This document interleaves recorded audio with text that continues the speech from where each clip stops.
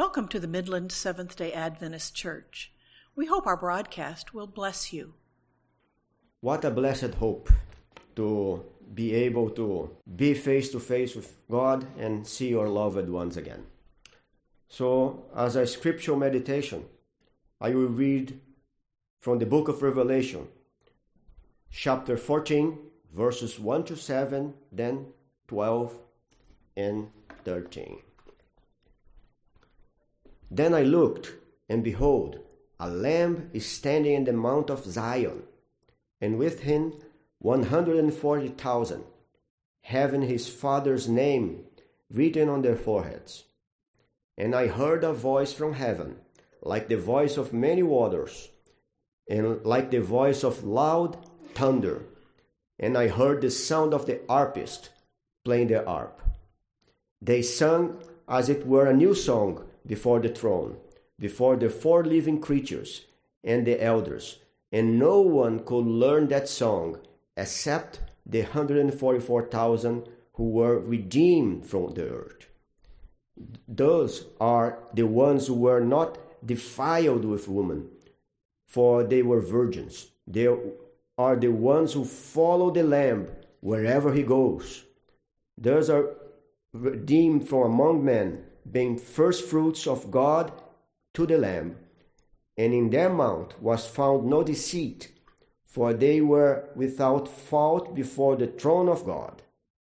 Then I saw another angel flying in the midst of heaven, having the everlasting gospel to preach for those who dwell on earth, to every nation, tribe, tongue, and people, saying with loud voice, "Fear God, and give glory to him, for the hour of his judgment has come, and worship him who made heaven and earth, the seas, and the spring of waters." Now verse 12 and 13. Here is the patience of the saints.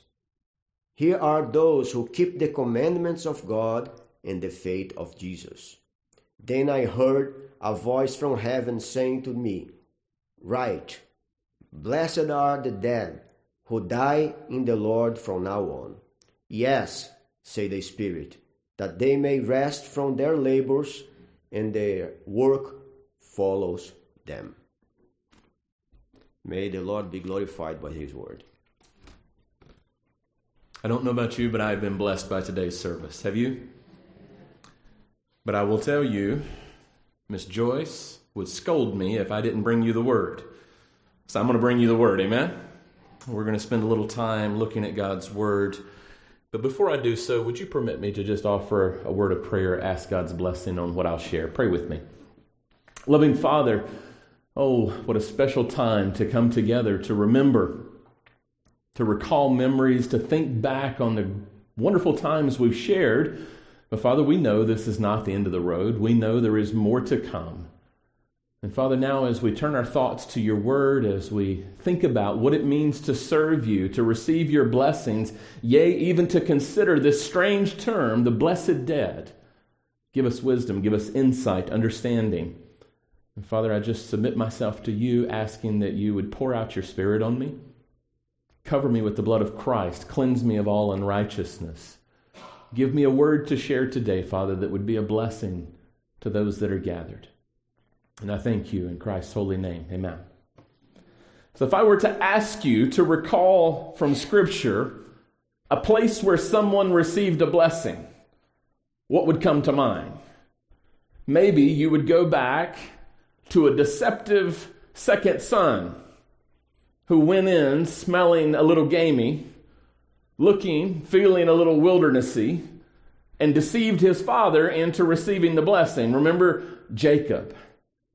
Esau, he was really happy about that, yes or no? Not so much. In fact, it created a scenario where Jacob was running for his life for many years because he tricked his father into giving him that blessing. Maybe instead of Jacob and Esau, you would think of another blessing. Do you recall the prophet Elijah?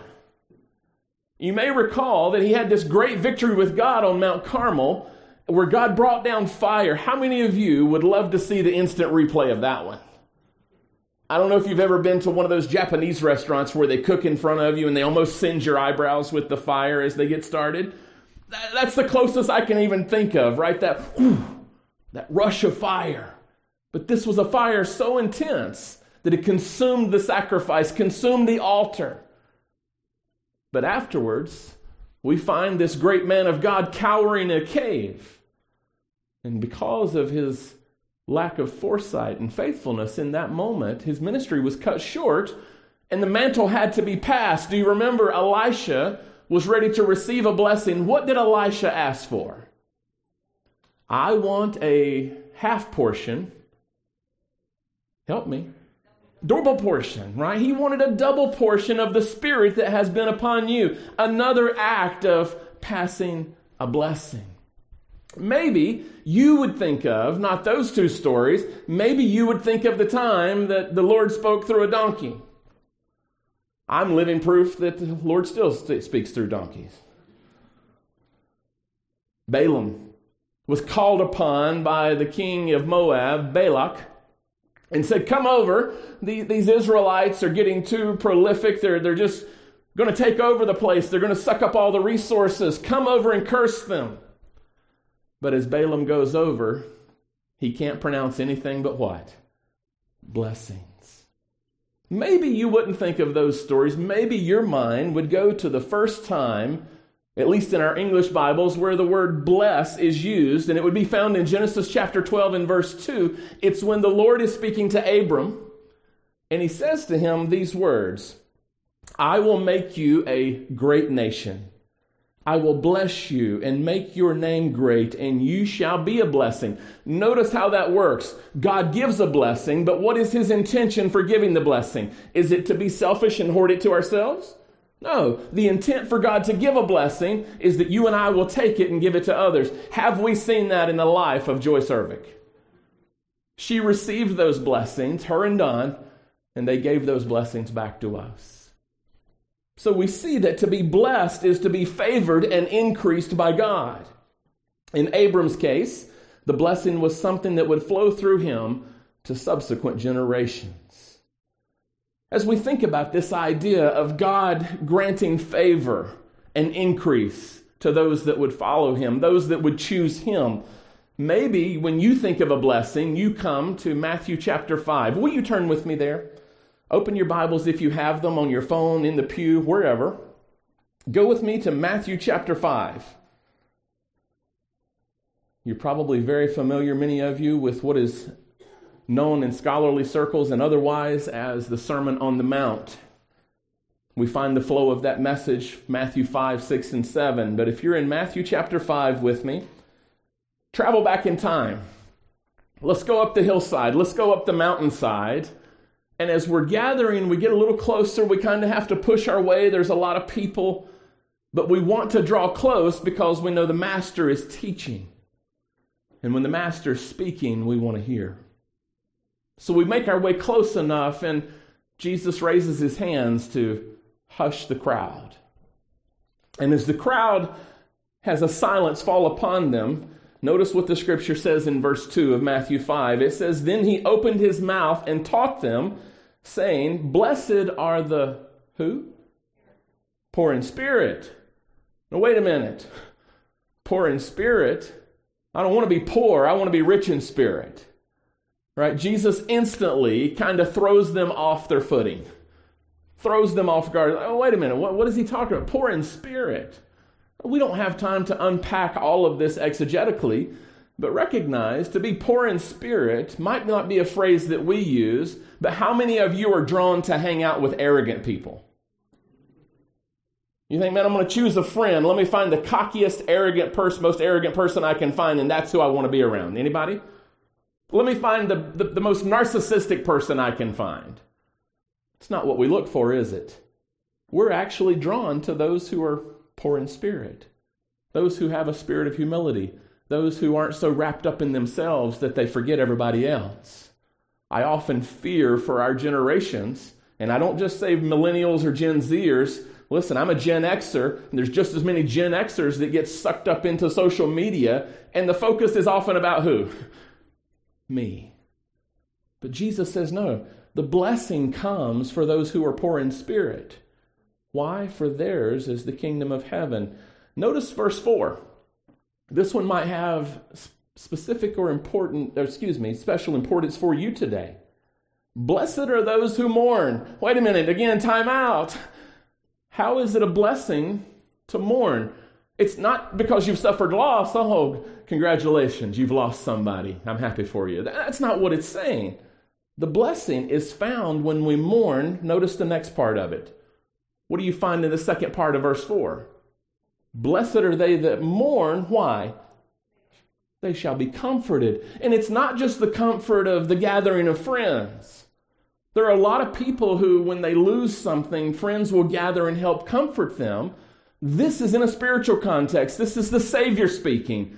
The indication is true comfort will be found when you're comforted by the one who loves you above all others.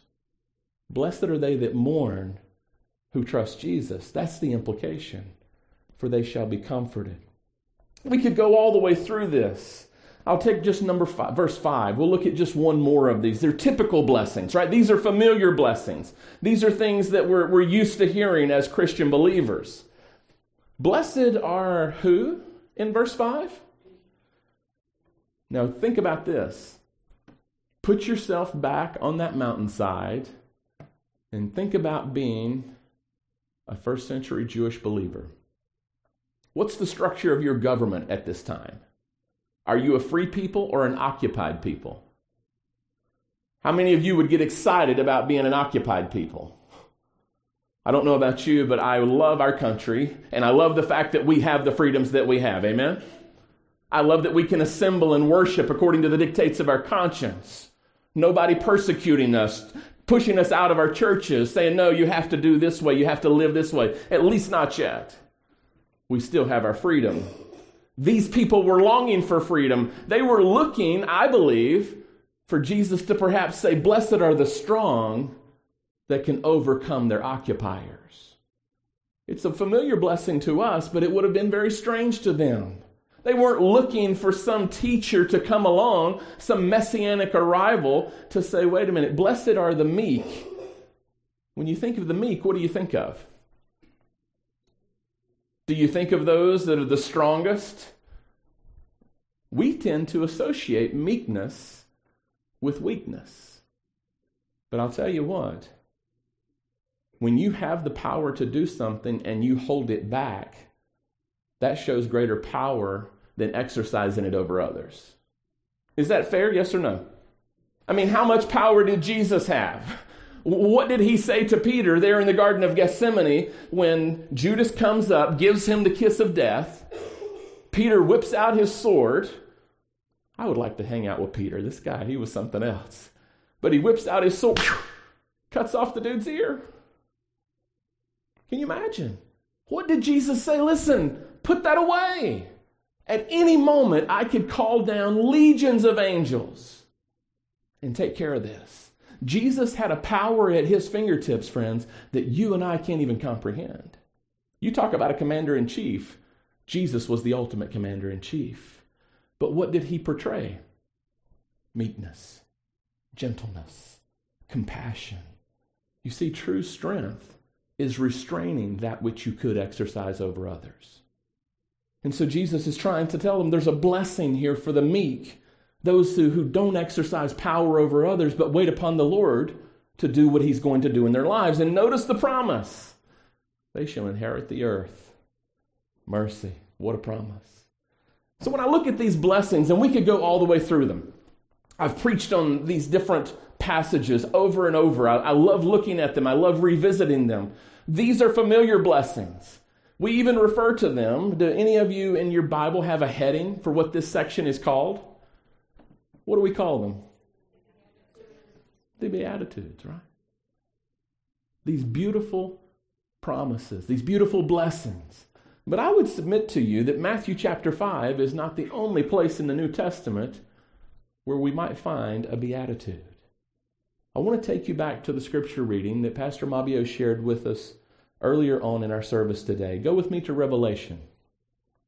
Revelation chapter 14.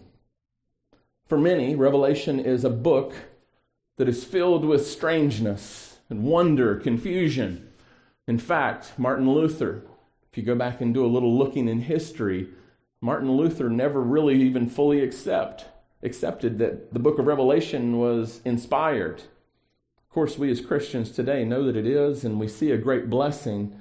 In Revelation chapter 1, verse 1, it says it's the revelation of Jesus Christ. Anything that reveals Jesus in a deeper way to us, that's going to be a blessing. What do you say?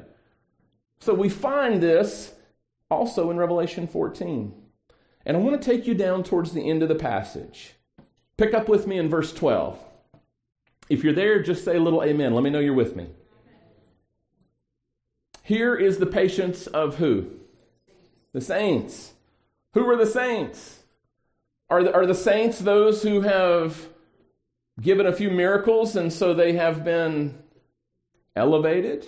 No. In the Bible, when it mentions the saints, it's simply talking about those who have chosen God and want to live by His understanding. So today, if you've accepted Christ as your Savior, you're living for Him, guess what? You're one of the saints of God. Doesn't mean that you're perfect. It means you're connected to the Savior who is. Amen? Blessed, or here is the patience of the saints. Here are those who keep the commandments of God in the faith of Jesus. So we see some earmarks, if you will, of faithfulness. But then notice the last part of this message. In this series, beginning in verse 6, it ends here. Then I heard a voice from heaven saying to me, and here comes something very strange, just as strange to our ears as were the Beatitudes in Matthew 5 to the ears of those back in Jesus' day. Blessed are the who?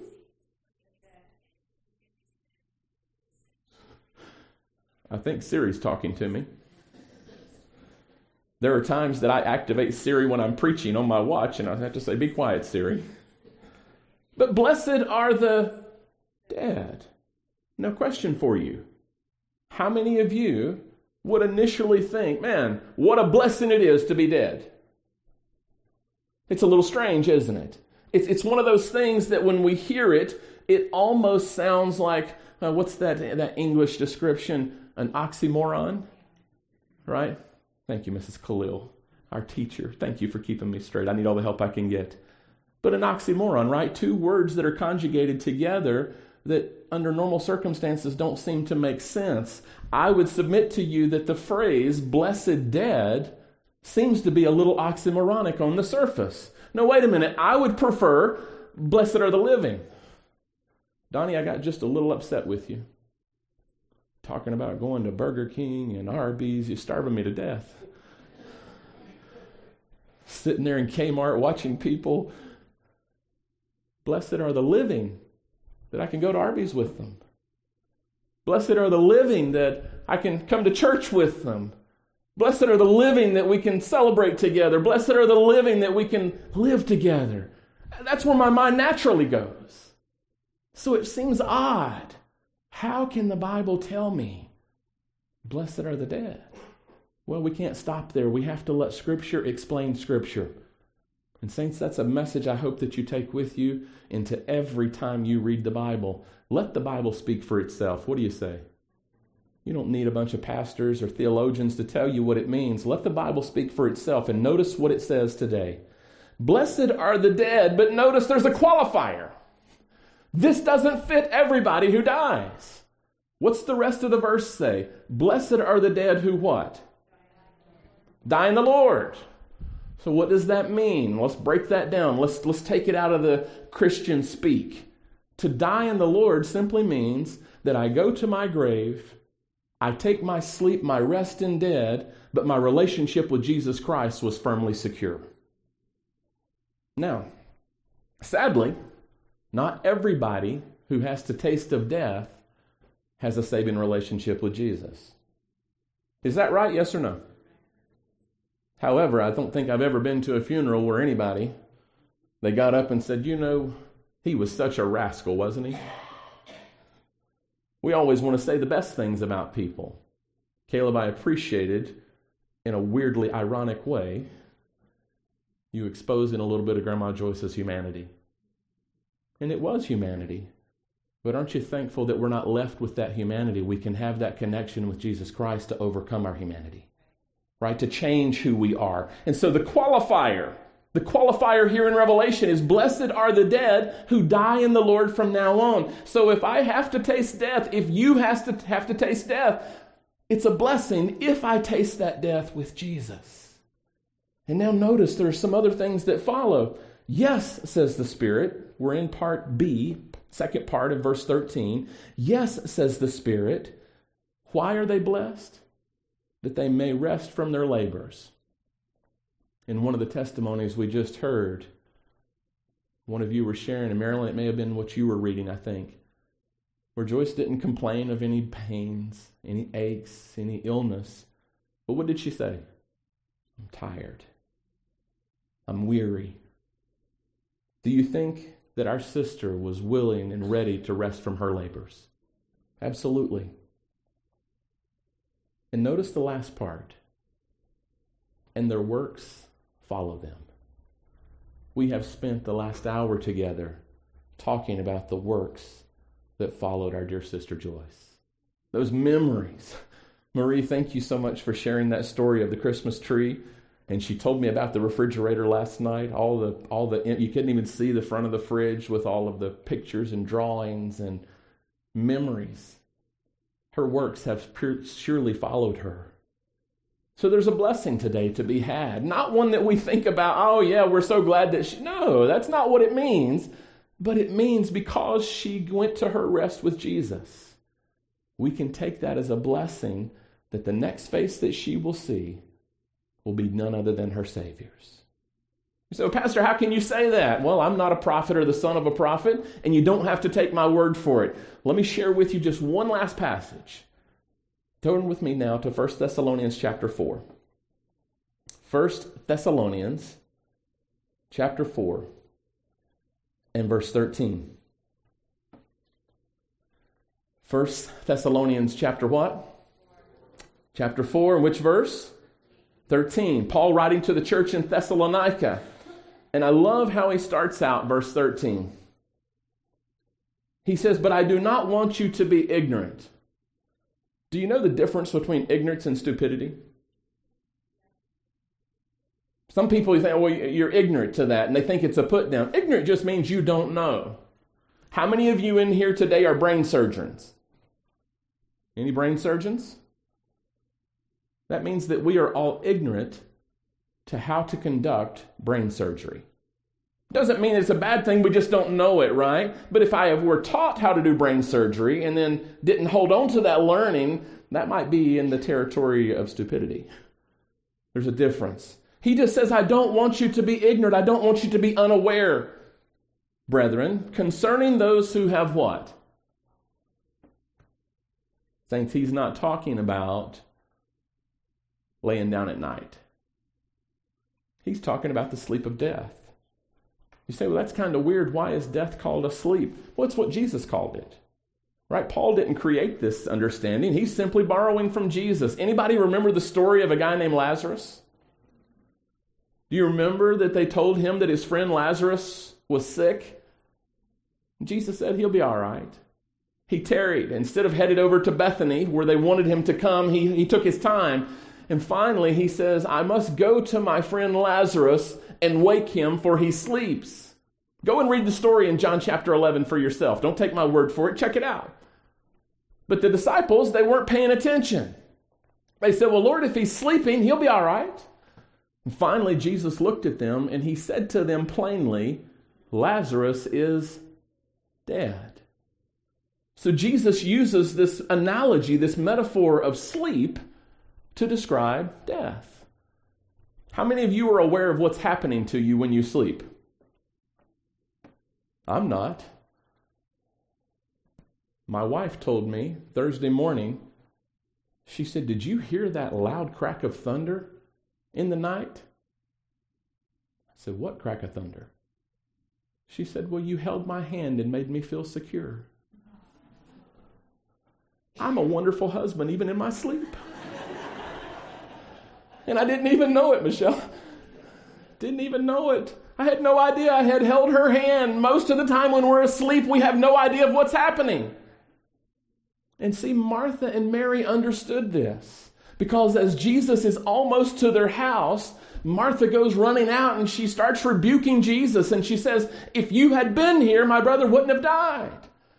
Jesus said to her, calm down. You will see your brother again. And she comes back to him almost a little smart-alecky. She says, well, duh. I know I'm going to see him again in the resurrection, but if you had been here, it would have prevented me having to wait. Mary essentially accuses Jesus of the same thing. Finally, we know that Jesus steps over to the tomb and he calls Lazarus forth from the dead after 4 days. Mercy. So now Paul is borrowing that theology. Paul is borrowing that imagery when he says, I don't want you to be ignorant. I don't want you to be unaware of what happens to those that are sleeping, those who are dead. Lest you sorrow, notice this, here's why he wants to take away our ignorance. Lest you sorrow as others who have no hope. So in other words, if you don't understand what I'm about to tell you, Paul says, you might be someone who is sorrowing without hope. I want to give you hope. How many of you would like to have some hope today? Oh, mercy, I want that hope. Here's verse 14. Here's how he builds to his crescendo. I love it. For if we believe that Jesus died and rose again, pause.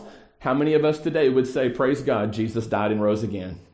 Amen. We're in that season, right? We're in that prelude to the Easter season where the Christian world pauses to remember Jesus' death, burial, and resurrection.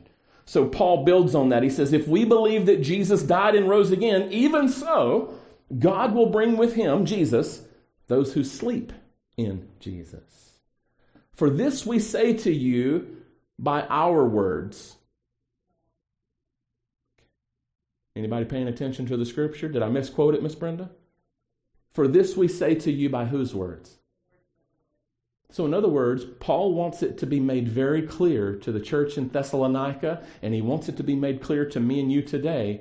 This is not my teaching. It's what Jesus gave me. I'm always going to find my safety if I follow Jesus. Amen?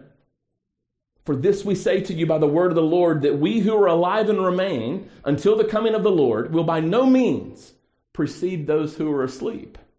And then I love verse 16. Oh, this is powerful. For the Lord himself will descend from heaven with a shout, with the voice of an archangel, with the trumpet of God. And the dead in Christ will rise first.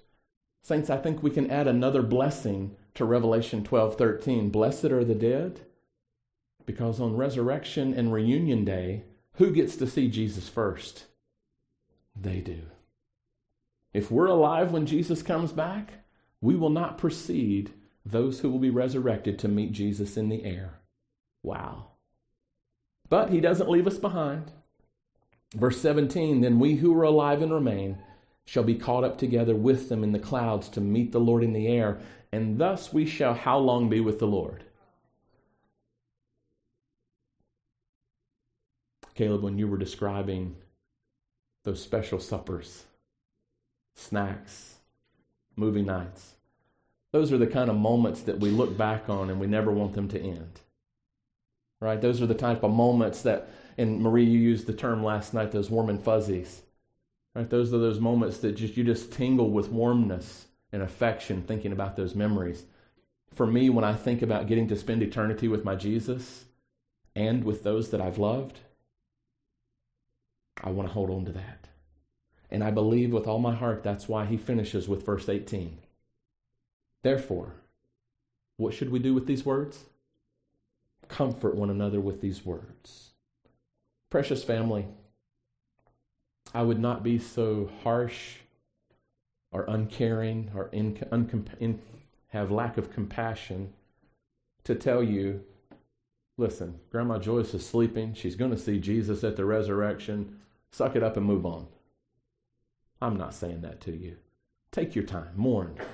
Shed those tears. Remember her. But don't linger there. Remember, the last mile of the way is going to be as Jesus descends through the eastern sky. And Matthew describes it as the sky rolling back as a scroll. A trumpet blast so loud that it raises the dead.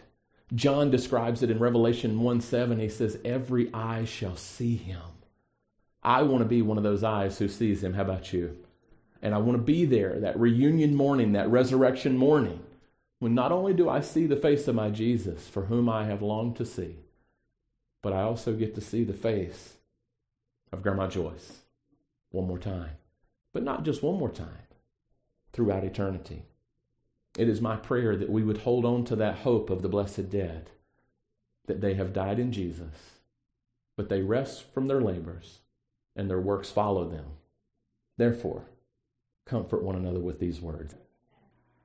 You have been listening to the broadcast from the Midland Seventh-day Adventist Church at 2420 East Ashman in Midland, Michigan. If you are in the area, we cordially invite you to visit our church Saturday mornings. If you are a distance away, we encourage you to continue visiting our website and weekly podcast at midlandsda.org.